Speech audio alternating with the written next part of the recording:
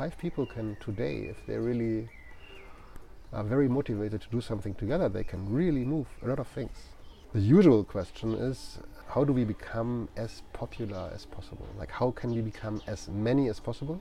Because there's the belief in numbers. The more we are, the more we are going to move. But I think 5 people who like each other. Oh, they have to like each other?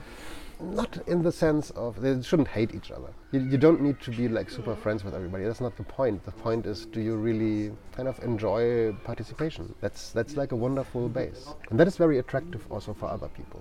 If you come to a group and you have a feeling like, oh, there's a couple of people and actually they have a very good way of talking and doing things, you feel much more inclined to actually say, I'm going to help a bit.